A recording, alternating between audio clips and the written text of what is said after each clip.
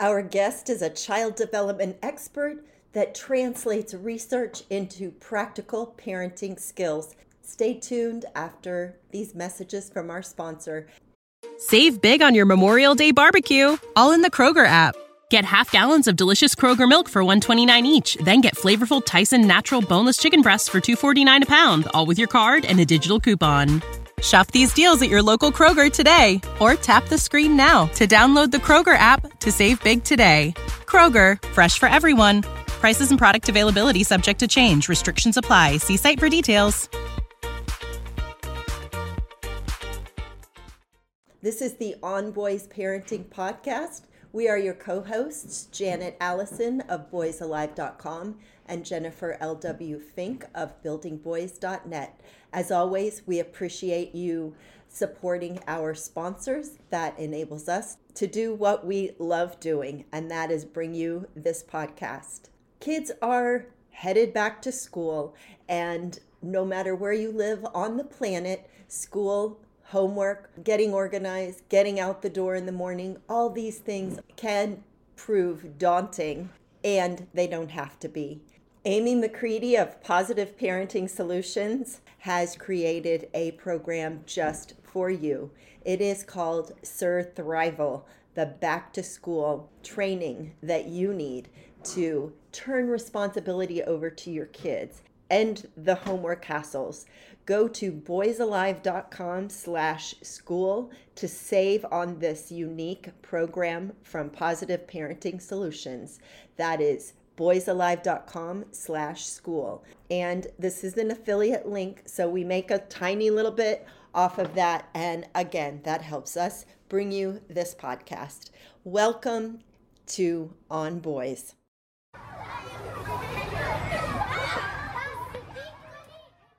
Social learning, emotional learning, academic learning. There are so many areas we're told to pay attention to when raising kids that it kind of boggles our minds.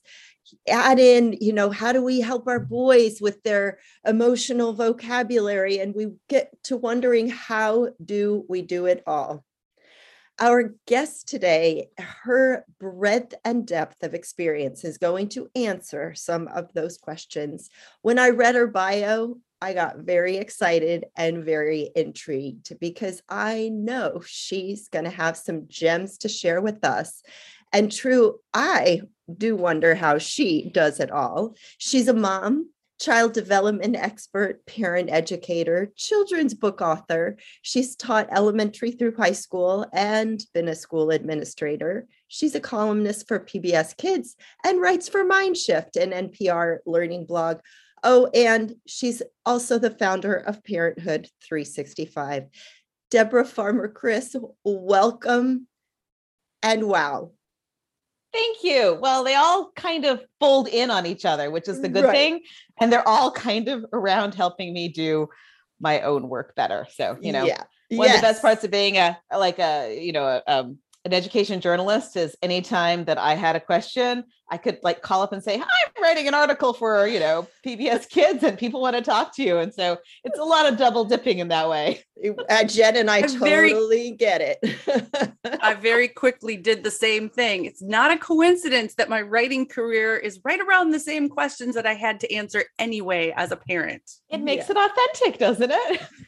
And so Lord knows those children provide plenty of fodder and questions, and you think you know something and you run into another wall, right?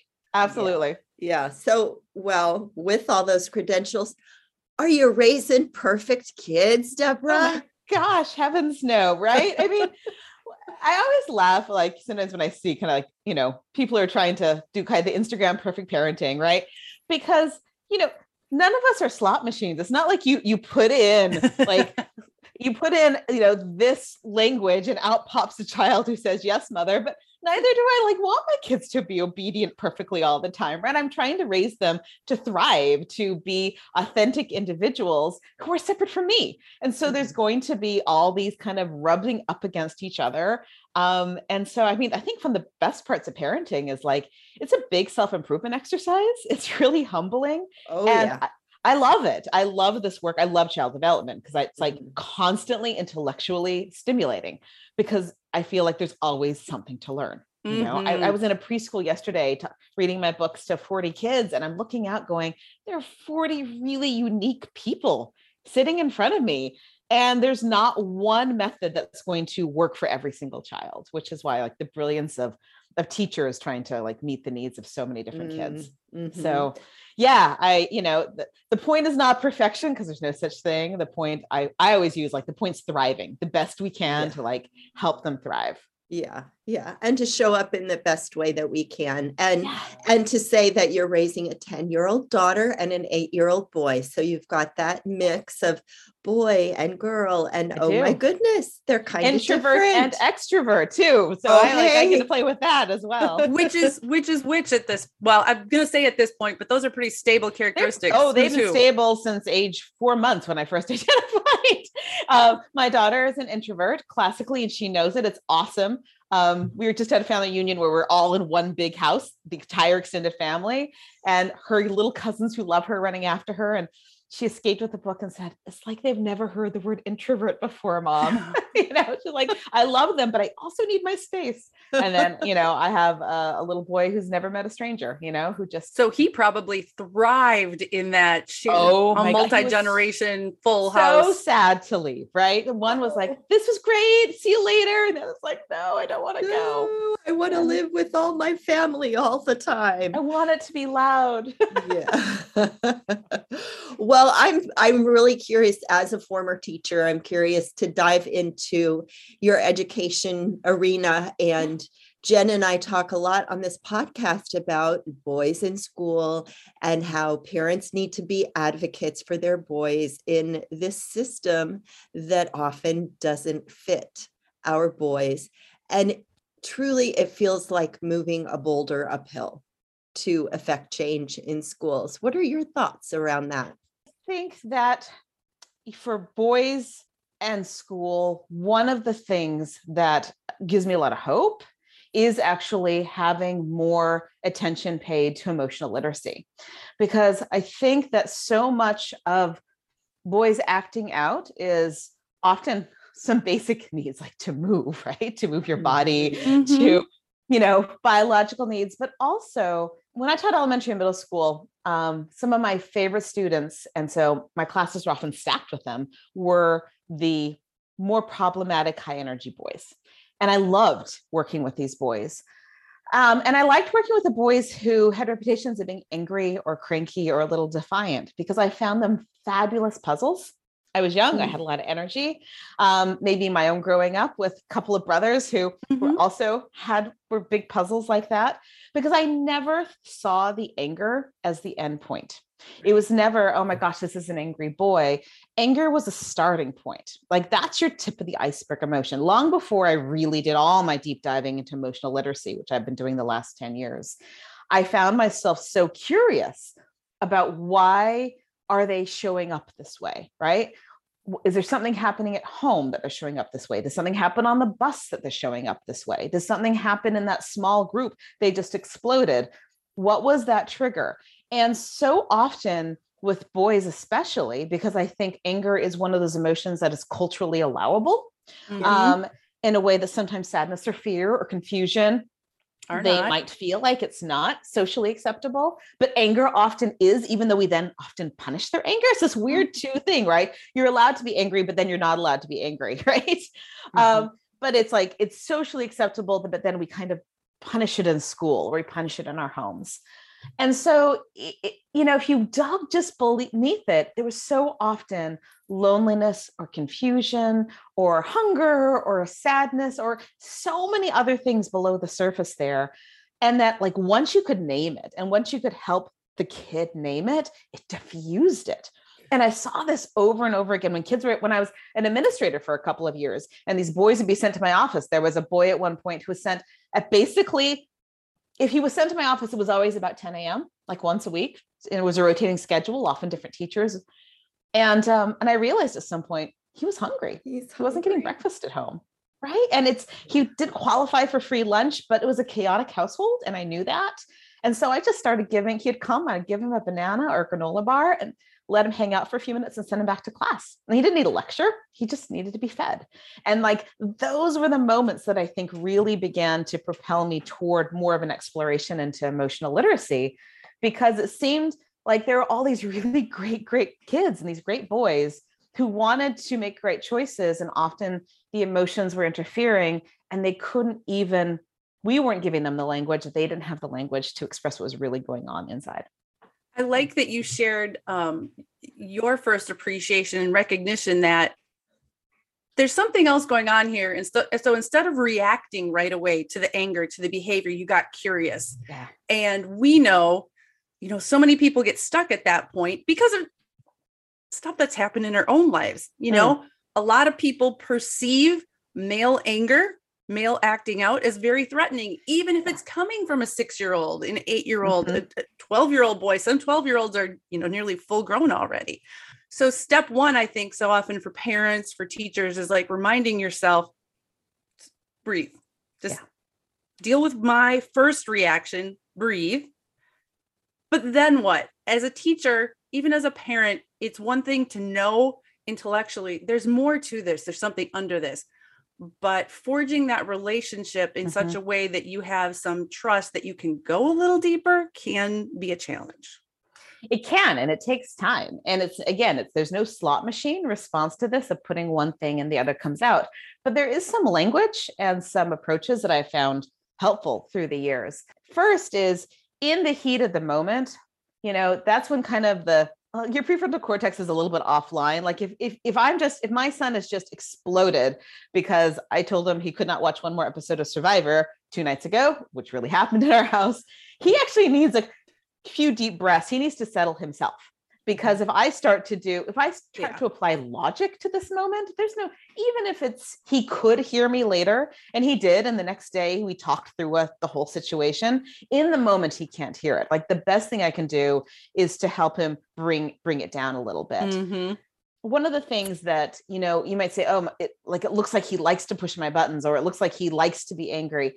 If you really probe it, they don't like feeling this way. It's not a comfortable thing. They're looking for help with it. And so very often I fall back on the phrase, I noticed, right? So it may be after the fact. And because I noticed takes the judgment out of it. It's not you did. It's like, I noticed that you seem kind of upset with your group in math. Is everything working out okay? Or like, I noticed when you came in earlier, you really threw your stuff in the cubby, and I just wanted to check in. I noticed the behavior, and then just hear if there's anything else that comes out. And even if nothing does, then as parents or as teachers, they know we're seeing them. And that, I feel, is so powerful for relationship building. We're giving them an opportunity to tell us their story instead of us first imposing our interpretation on it, because that they just come in and they throw their stuff down. And so often our brains go to, they're angry, they disrespect us, they disrespect the family rules, all that, which often is totally false. So you almost, when you say, I notice, you give him the chance to lead. No matter what he says, it gives you some insight as to where he's at. Yeah. I was chatting with Mark Brackett, Dr. Mark Brackett. He's the author of Permission to Feel, which I have over here somewhere. He's the director of emotional intelligence at Yale University. Wonderful. I've had a chance to interview him a couple of times, but this was for an article I was doing on discipline for the Washington Post, on kind of time ins, times out. And one of the things he said that was so powerful is that a child's behavior never gives you enough information for what's going on psychologically. We think it does, but it doesn't. So we can impose all kinds of stories upon it. And he talked about how when he's a kid, he was bullied, and he would take it out on his parents, and he would yell. He was being bullied at school, and he'd say, I'm not going to school. And they'd say, of course you're going to school. And it would escalate. And as he said, they didn't know why I didn't want to go, because I was taking my anger toward them. And it took, so there was a story in their minds. There's probably the kid who's hoping the parent will read their mind, but we can't. We're not mind readers. Right. And so here we have this situation where, if we can make the space, and it won't happen necessarily instantly, but if we can make the space for them to share what's happening, that's huge. And, for me, one of the tricks as a parent is, at least for my kids, most of that sharing happens either when they're in the backseat of the car or the lights are out at bedtime and they've called me back in, right? I'm sitting on the bed and then suddenly they want to talk about their day.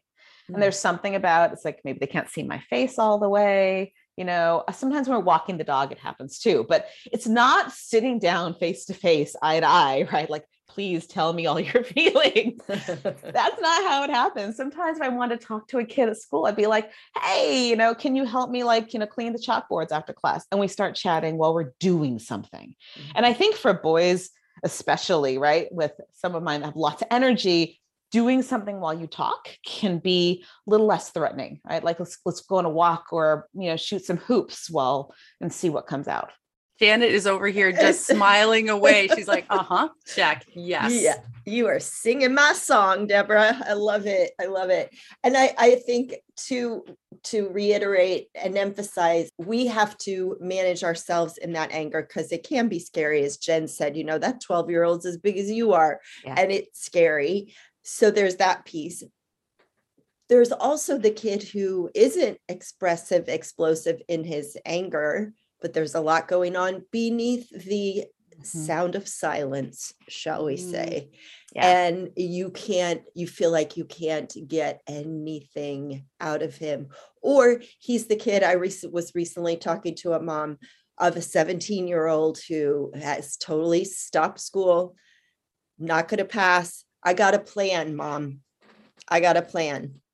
Don't know what the plan is. He's not telling what the plan is. He says he has a plan.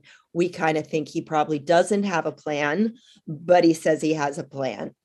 Yeah. What do you do with that? I mean, I think at different ages, one thing to remember is that communication isn't just talking. And that I'm a really big, so when you think of my layers of things I'm passionate about, one is emotional literacy and education. And one is talking about temperament, introverts, extroverts. And so, in classrooms, very much often the extroverts are rewarded, their hands go up, whereas, introverts may need more processing time. They don't like being put on the spot. It actually triggers their stress response. Yeah. So if you ask them point blank, can you tell me? They may know, but the pathway to get it from their long-term memory to their working memory with the anxiety of being put on the spot in front of people, they'll clam up. And so being able to provide other avenues. So for example, I have one child who's very much an introvert, and we do a lot of talking on Google Chat, even when we're near each other, right? So we'll chat a little bit and then I'll ask her a question. The other day she was upset about something and I had to take her brother somewhere. And we ended up, using the Google Chat to have a whole long conversation, thinking about what are those moments when, you're providing, the kids won't necessarily talk on demand. And so frustrating. I know. So frustrating. So this is where sometimes the quantity of interactions really help versus, saying, so run the errand, meeting them where they're at. Like, what's something they like to do? Maybe you're playing video games with them and a comment comes out while you're playing that video game together. It's not about the game. It's about you're showing your interest in their interests. I like cute clothes. I like having stylish outfits, and I hate shopping. Armoire makes getting dressed easier. Armoire is a clothing rental membership option. And Janet and I recently have both tried it out, and you guys, it is so much fun.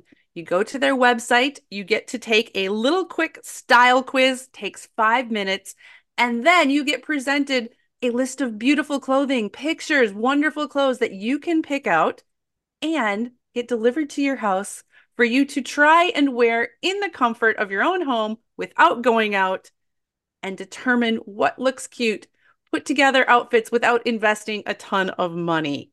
Right now, our listeners can give Armoire a try and get up to 50% off your first month.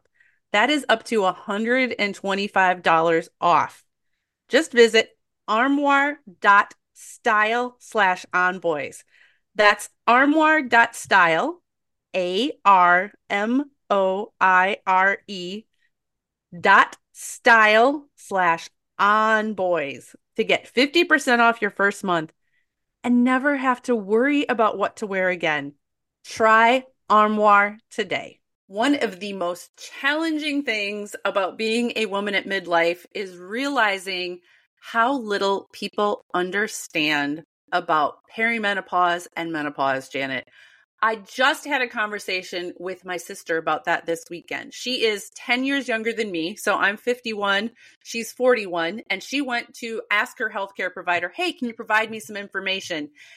And she got information, but she was frustrated by how incomplete it seems, how little we know, and how for way too many people, the answer seems to be, yep, that's the way it is. Deal with it. Deal with it.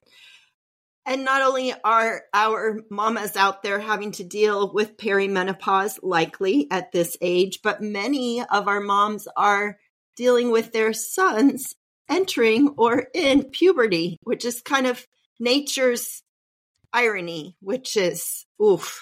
Cruel joke, Janet. Cruel joke. Cruel joke. Thankfully,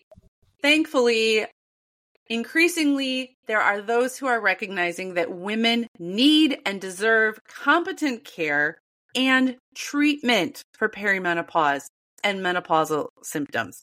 And we know that can still be harder to access than it should be, which is why we have partnered with Winona. Winona helps women who are dealing with menopause or perimenopause. Winona is a collection of OBGYN health professionals who believe that your symptoms are important, real, and deserve to be taken seriously. It's telehealth. You can access care from your home when it is convenient for you. Visit bywinona.com today to start your free visit. With free U.S. shipping and the ability to pause or cancel at any time, your path to wellness has zero obligations. Use the code ONBOYS at bywinona.com for 25% off your first order. That's bywinona.com/onboys. Winona, menopause care made easy. You know what? Yeah. I'm going to give just a totally random, for instance here. And this isn't like, a 17-year-old saying I have a plan and I don't know what it is. But this little showing interest in their interest opens the doors to communication. Huge. Janet, I was gone on vacation all last week. And I'll be honest, sounds terrible. I don't really miss my kids when I'm gone because, one, they're teenagers. They're teenagers and young adults. They are totally fine. I'm not worried about them. They're going to be there when I get back. I'm having a great time. They're living their life. But I think about them because I love them because they're my children. And we were in this area around Mount Rainier. I kept seeing these trucks and trailers with dirt bikes on them. Janet, you know that I've got like a dirt bike track in my yard right now. I've got 2 kids that race. So we were walking into this one place because Jen wanted an ice cream cone after all that hiking. And there was a truck there with some dirt bikes. And I couldn't, I didn't want to just frame a picture. I just sort of snapped a picture walking past it. And I sent it to Sam, my youngest. Well, that led to him telling me about what he did that day, which was had a gathering with these dirt bike guys. He sent me the picture because one of them is going away for the Army. Like I wouldn't have learned that if I hadn't sent out that one little feeler of connection. Yeah. Nice. Yeah. And I think that's really true with raising our boys that, whatever the interest is, I have a son for whom it changes every month and it's intense every month. It was marble runs all in, then statistics for the Red Sox for a month, and then blank and, bird listening, like taking the Merlin app and going outside and what birds can we hear? And every single morning, let's listen to our birds. And it's like, I'm just going to follow it, right? I'm going to get the book from the library that has the stats. I'm going to get the app out as well. We're going to listen for birds because if nothing else, I'm showing him at an age where he wants to hang around mom, which he may not as much in a few years, that yes, I'm interested in his interests. And honestly, I've taught middle and high school. The same thing is true with these older ones.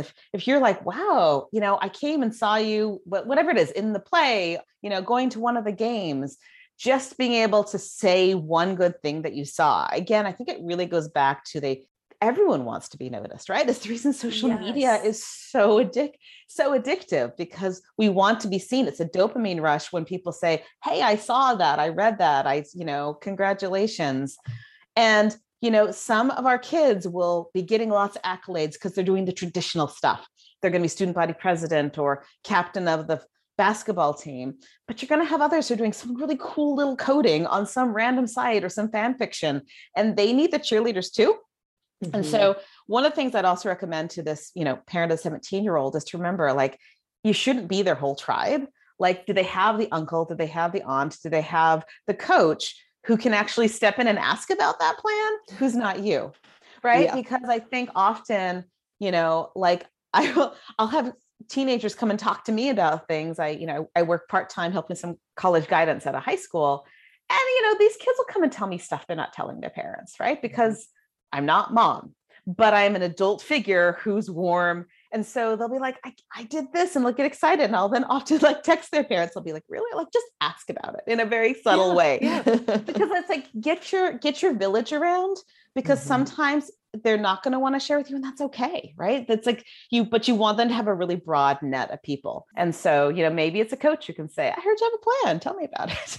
Right. And that village starts early. It's really hard to wait till they're 15 or 17 and try to collect their village and have those people around them. Think about it early when they're young, and bringing in those aunties and uncles and neighbors, whoever it might be, coaches, teachers. So important for our boys to have that other place to be seen in a different way, because we get in our track as their parents, and we have them in that one groove, and we forget, oh, wait, they're growing and changing. We've got to grow and change with them also. And I think that as a parent, we feel more responsibility for sort of trying to steer or set the guardrails, right? Put the bumpers in place, because these are my family rules, my family morals. And so I've got these guardrails in place. Not that I want other people to totally disregard the guardrails or the bumpers, but, an interaction with an uncle is a totally different experience. And it's good that they have those two. Like, they can connect on different levels that maybe I can't go there because, for one, I'm a girl. I'm not also, it's not uncle nephew stuff. And when you don't have the full responsibility of raising the decent human, you can let go a little bit better sometimes. Yeah. And I often think about, one of the reasons I want my kids hanging out with their cousins is those relationships are going to last longer than me. Right. Like, ideally. Yes. And so it's like, you never know what happens in life. I want a robust community surrounding my children. And sometimes you need to really draw on that community. And honestly, like, there have been many, many times I fielded calls as a teacher from a parent saying, there was a big fight this morning, or they've been really, I can't get them to talk, can you help? And I'm cool with that conversation. And, a school counselor often, it might be that you can send out those feelers, say, like, something feels a little bit off. I'm not connecting with them. Just, puts it on the radar screen of the teacher or the counselor to maybe just pay a little bit extra attention. And maybe they notice something that they can share, or that they can reach out to your child. Because I know the village is cliche, but it's just real. Like, no one person is enough. Parenting shouldn't be a solo job. No, that kind of reaching out, Janet, I can see how, when you're teaching first grade, if a parent reaches out and says, hey, I don't really know what's going on, but something is off. I'm sure as a teacher, you even just appreciate that heads up, that when that kid walks into your room today, they might not be at their baseline, but there's something going on. So you can be more compassionate, I think, sometimes. And if we don't have that, our own mental space to prepare for what we might encounter. Yeah, I think that's an important reminder for parents, is that teachers want to know what's going on with your kid. We're not mind readers, and we've got, 25, 30 little children out there that we need to respond to. So however a parent communicates with the teacher, however that's been set up, is like, so-and-so had a really rotten morning this morning, get ready, or this is happening at home. So that's just a good reminder always to parents who may feel like, oh, we don't want to bother the teacher, but boy, those little one-liners are so valuable. Because it can help us get curious too, right? So if a child explodes, right? Like, when my father-in-law passed away, My son didn't want to mention it to anybody at school, right? But of course I told his teacher, and, she was able, and he was out of sorts the next day. And I'm so glad she knew to give him that space, to give that a little extra care and love. And 3 days later, on his own terms, he went and told her. But for those 3 days, she just provided that little bit of safety net. If he started getting a little bit rough with his friends, right? Until he was ready to process his emotions and come up and talk to her, at which point she gave him this beautiful book about death. That was just a beautiful picture book. And like, she's amazing. I love her so much. But if I hadn't given that, that might be dramatic, but sometimes even just a terrible morning, it allows us to be able to get creative and less reactive ourselves and be like, oh, okay. They're coming in not at baseline right now. So I can help, provide that bubble. So speaking of books, great segue, Deborah. Tell us about your books. Oh, so I have 4 books coming out this year. It was supposed to be staggered, but COVID had other plans. That's crazy. 4 books coming out this year. It's all the same series. So 2 came out in March. So I Love You All the Time and You Have Feelings All the Time. And these are really designed for kind of the 2 to 6-year-old set and their parents. And then You Wonder All the Time is coming out next month, and You're Growing All the Time is coming out in November. One of the reasons I love my publisher, which is Free Spirit out of Minneapolis, is that in the back, I get to write a letter to caregivers to talk about how to use these books, which is my sweet spot because I've been, a parent columnist for PBS Kids for years. But I Love You All the Time. Actually, that was the only book I planned on writing. I wasn't planning on doing so much of this, but it's something that I started saying to my kids when they were very young. And it actually began, my son was born, my daughter, a few weeks in, had a complete and utter meltdown, as happens when new children enter. Yeah. And I'm sure you're feeling completely stable and not at all sleep deprived. I was a mess. She was a mess. I couldn't calm her down. I tried all my tricks, and I finally scooped her up and I put her on my lap and I said, I really love you when you're mad. And she looked at me like, that's so weird, Mom. But she calmed down. And so I just was like riffing with it, right? I'm like, I love you when you're happy. I love you when you're sad. I love you when you're scared. I love you when you're mad. I love you all the time. And like, she settled down, but I settled down. Like, it was just one of those things where I knew I was speaking something that I needed to hear and that my kids needed to hear. That became my nighttime mantra to them. And so, as my son got older, he was great because he's the one who'd be like, what if I chopped down your favorite tree? Like, would you still love me then? What if and then he'd even say like, what if I kicked you? And so I could say, well, I wouldn't like to be kicked, but I would always love you. So we were able to really start to kind of separate out kind of behavior, including behavior out of anger and other emotions, and like himself and emotions himself. And I just feel like that became my core parenting mantra. If I had to pick like one thing that was powerful to share.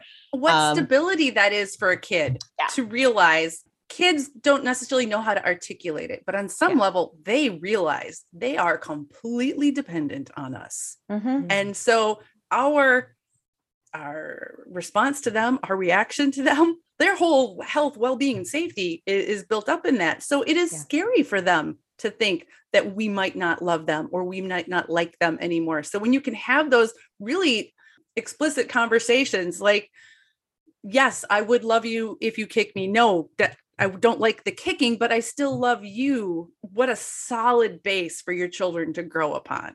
I mean, and literally I used this a couple of nights ago. My son was very upset about something. He was overtired. He was jet lagged, and he exploded, and he threw his legs out and he whacked me. I mean, he kicked me hard. He didn't mean to, but neither did he not mean to. In other words, it was kind of like, I was just, and I said, I love you so much. I see how upset you were, but I can't be sitting near you if you're going to hurt me. And so, he starts to cry, and we talked it through. And he said, I could hurt you even more. I said, do you want to? He's like, I don't know. And we talked, and, as he began to calm down, I said, you had some really big explosive feelings. That was probably a little scary. I understand there's a lot going on. I just want you to know, I love you, right? He's like, yeah, Mom, you always love me. And it was just this like, okay, right? Like we worked it through. It took 30 minutes to calm it down and get the emotions and get the baseline down. But like, that's the end point. The end point is we got there, and through it all, I'm here and I love you. And like, I just feel, I mean, I look at the research about resilience out of like Harvard Center for the Developing Child, where they say like for kids who experience trauma, like the differentiator for those who go on and are okay is like one stable caring adult, right? A mom, a dad, an aunt, an uncle, like one stable caring adult. And I think that is just that message is, I'm here, like I'm big enough for all it doesn't mean I'm not human. I'm gonna have to give myself a timeout sometimes, but at the end of the day, I'm here and I love you. So that's this in book form. I love the illustrations so much. Oh my goodness. The illustrations, everybody, are beautiful. My kids are well beyond the picture book stage, but I still love looking at them because they're just so beautiful and engaging. Like they're colorful and they're interesting. There's a lot to look at. Oh, Janet, you got a grandchild you're going to get to cuddle up with soon and read books with. I know. I already read books to him. He loves it at 4 months. So going to be checking these out.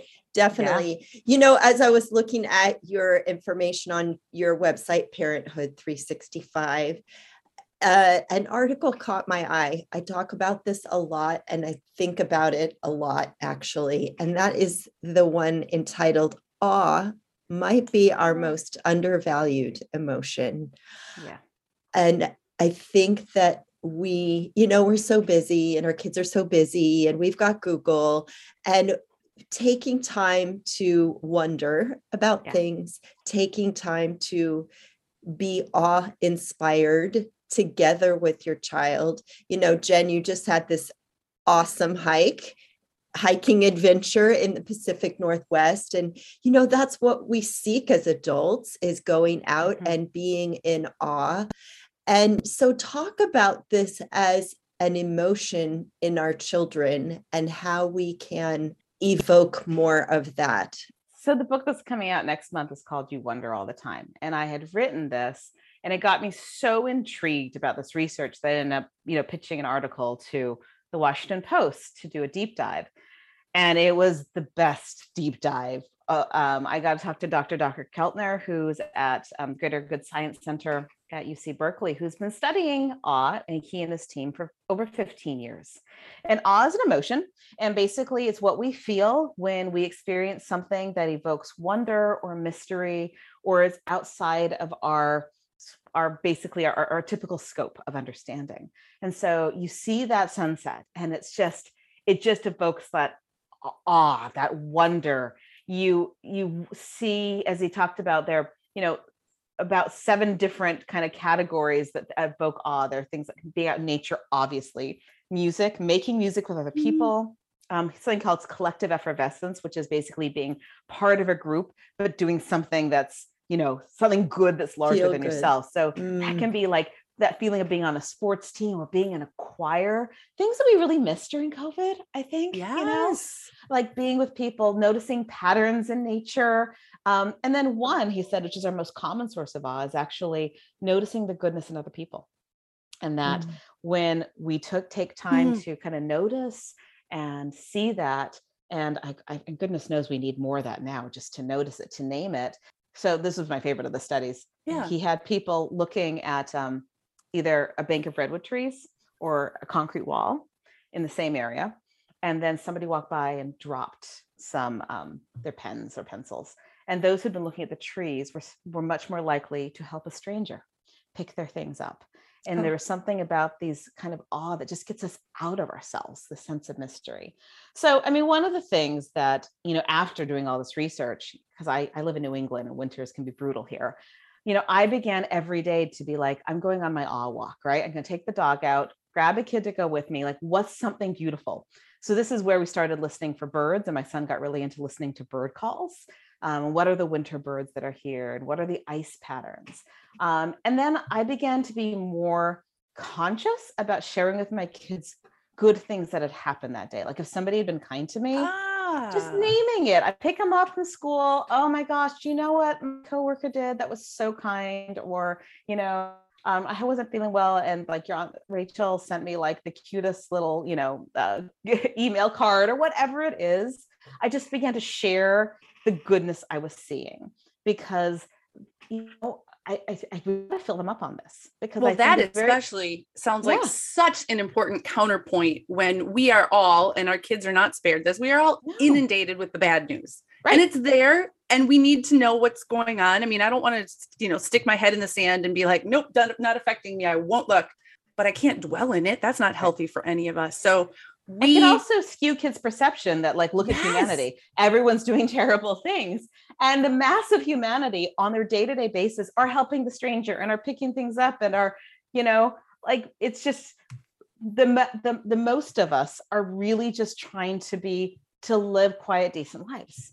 But that's not what gets on the news, unfortunately. It's not flashy. And there's scary things on the news. And so counterbalancing that with just everyday goodness, it's inspiring. It invokes awe. And awe is emotionally protective. So they discover that, that kids and adults and veterans who consciously are going to put in situations where they experience more awe, it had mental health benefits for them. So when we're thinking about awe and kids, one of the things that was challenging for me as a parent at first, and I think for so many, we have these very busy lives and we have an agenda. Boom, boom, boom. I got to get to the grocery store. I got to drop you off at preschool. Right. And meanwhile, my kid wants to sit there and watch the ants crawling in and out of the anthill. Because they're better than we are, aren't they? Yes, exactly. And so it's this dance. Yes, sometimes I have to be to a place by a certain time, and that's non-negotiable. But in some ways, having kids taught me and helped show me how to appreciate little things that as adults, we so often just don't notice it all and walk past. So I encourage parents whenever possible to make space for those to honor and give your kids time to explore their moments of awe. And if you let yourself stand there or sit there and enjoy it for a while, you're probably going to feel it too. Yeah. Oh, 100%. Yeah. And resist the urge to reach for Google when your kids ask you a question about, why is the sky blue or whatever it might be. Wonder with them. Just wonder about it and talk about it before you pick up Google and, find all the facts and figures about it. Just let there be that space of wondering with your child, wondering for yourself. You don't always have to have the answer. And actually, one of my favorite, the easiest one is just to turn it back on them the first time. So they're like, say, Mom, why? I'm like, I'm sure. What do you think? And then often they will. So I see this with my son all the time. He has these theories about physics and how the world works, most of which are completely off base, but some of which have elements of like, that he's just gotten from observing, right? And so it's just this opportunity to scaffold on what he already is noticing. If I turn it back and say, well, what's your best theory, right? And I use that phrase. So we talk about theories, like, all right, give me your best theory. Why do you think this is happening? And like, that's enough permission for him to go off, because he loves just exploring things. And I resist the urge to say, nope, that's not right. That's not right. That's not right. I'm like, okay, he can get that out, and then we can look it up together later and see, oh, wow, you were really right on this. And now it looks like this too. But that's super fun, whether it's animal habitats or, questions about space. It's just really fun to let them kind of follow their imagination and listen. You'll learn a lot. One time I actually went back inside, made sandwiches, and then went and sat with my oldest son out on the sidewalk because there was a cicada, right? And if you're familiar with cicadas, they start in the ground and then they come out and they're these weird, crunchy bug looking things, and they crawl on the tree, and then that splits open and it becomes this winged insect, right? So we sat there and we watched the whole process unfold, which was fascinating. And I remember that to this day. I'm not sure if he does. I should double check with him on that one. But in that day, I had that time. Not every day I can't sit there and watch a whole cicada emergence, but I'm glad that we did that day. Yeah.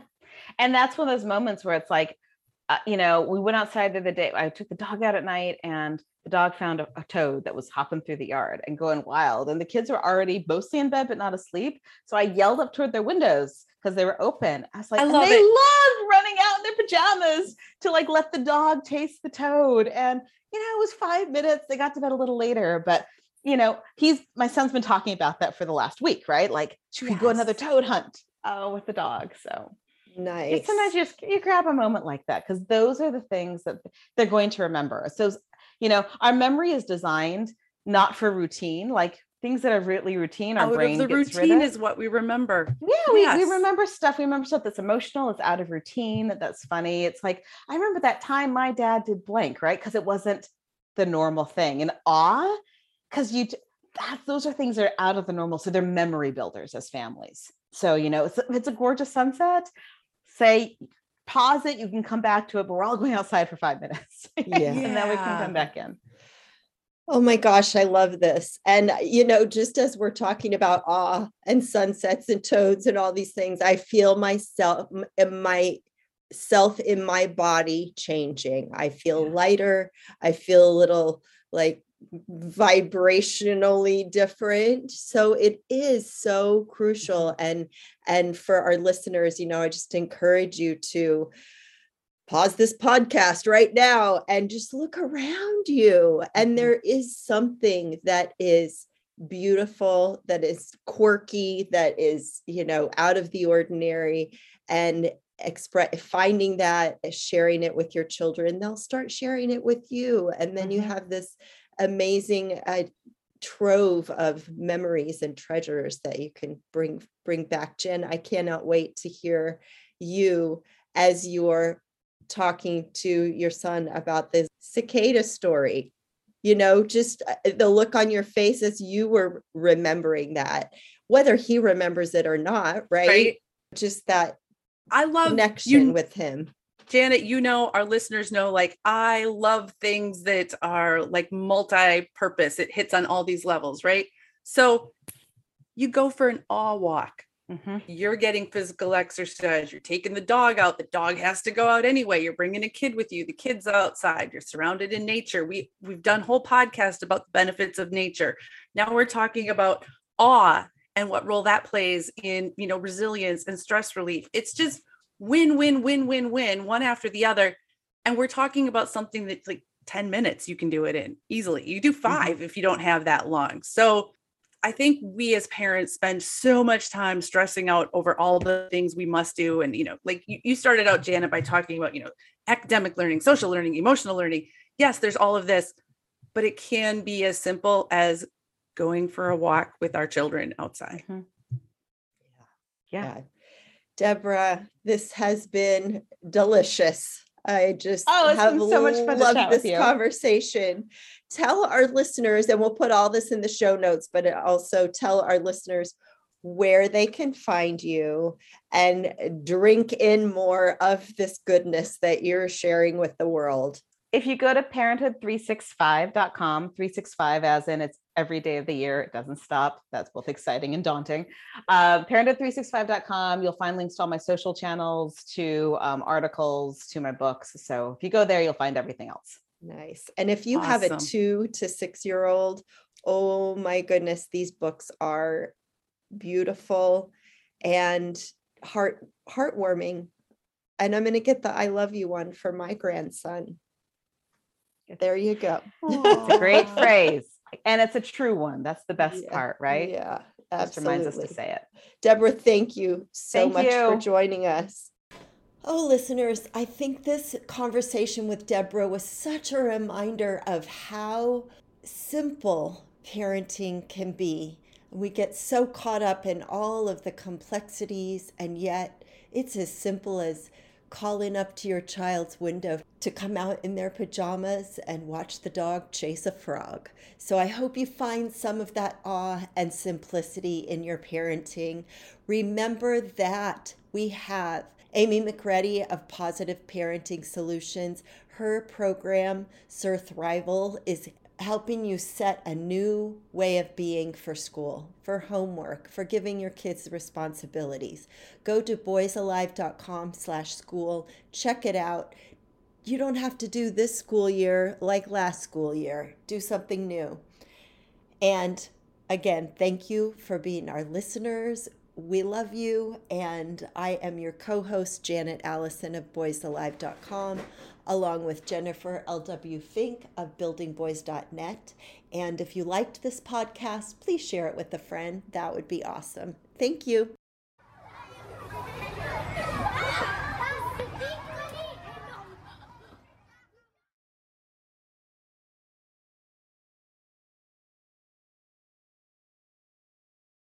Our family has grown. Welcome to the world, Hannah baby. Introducing a new collection, Hannah Soft, made with Tencel.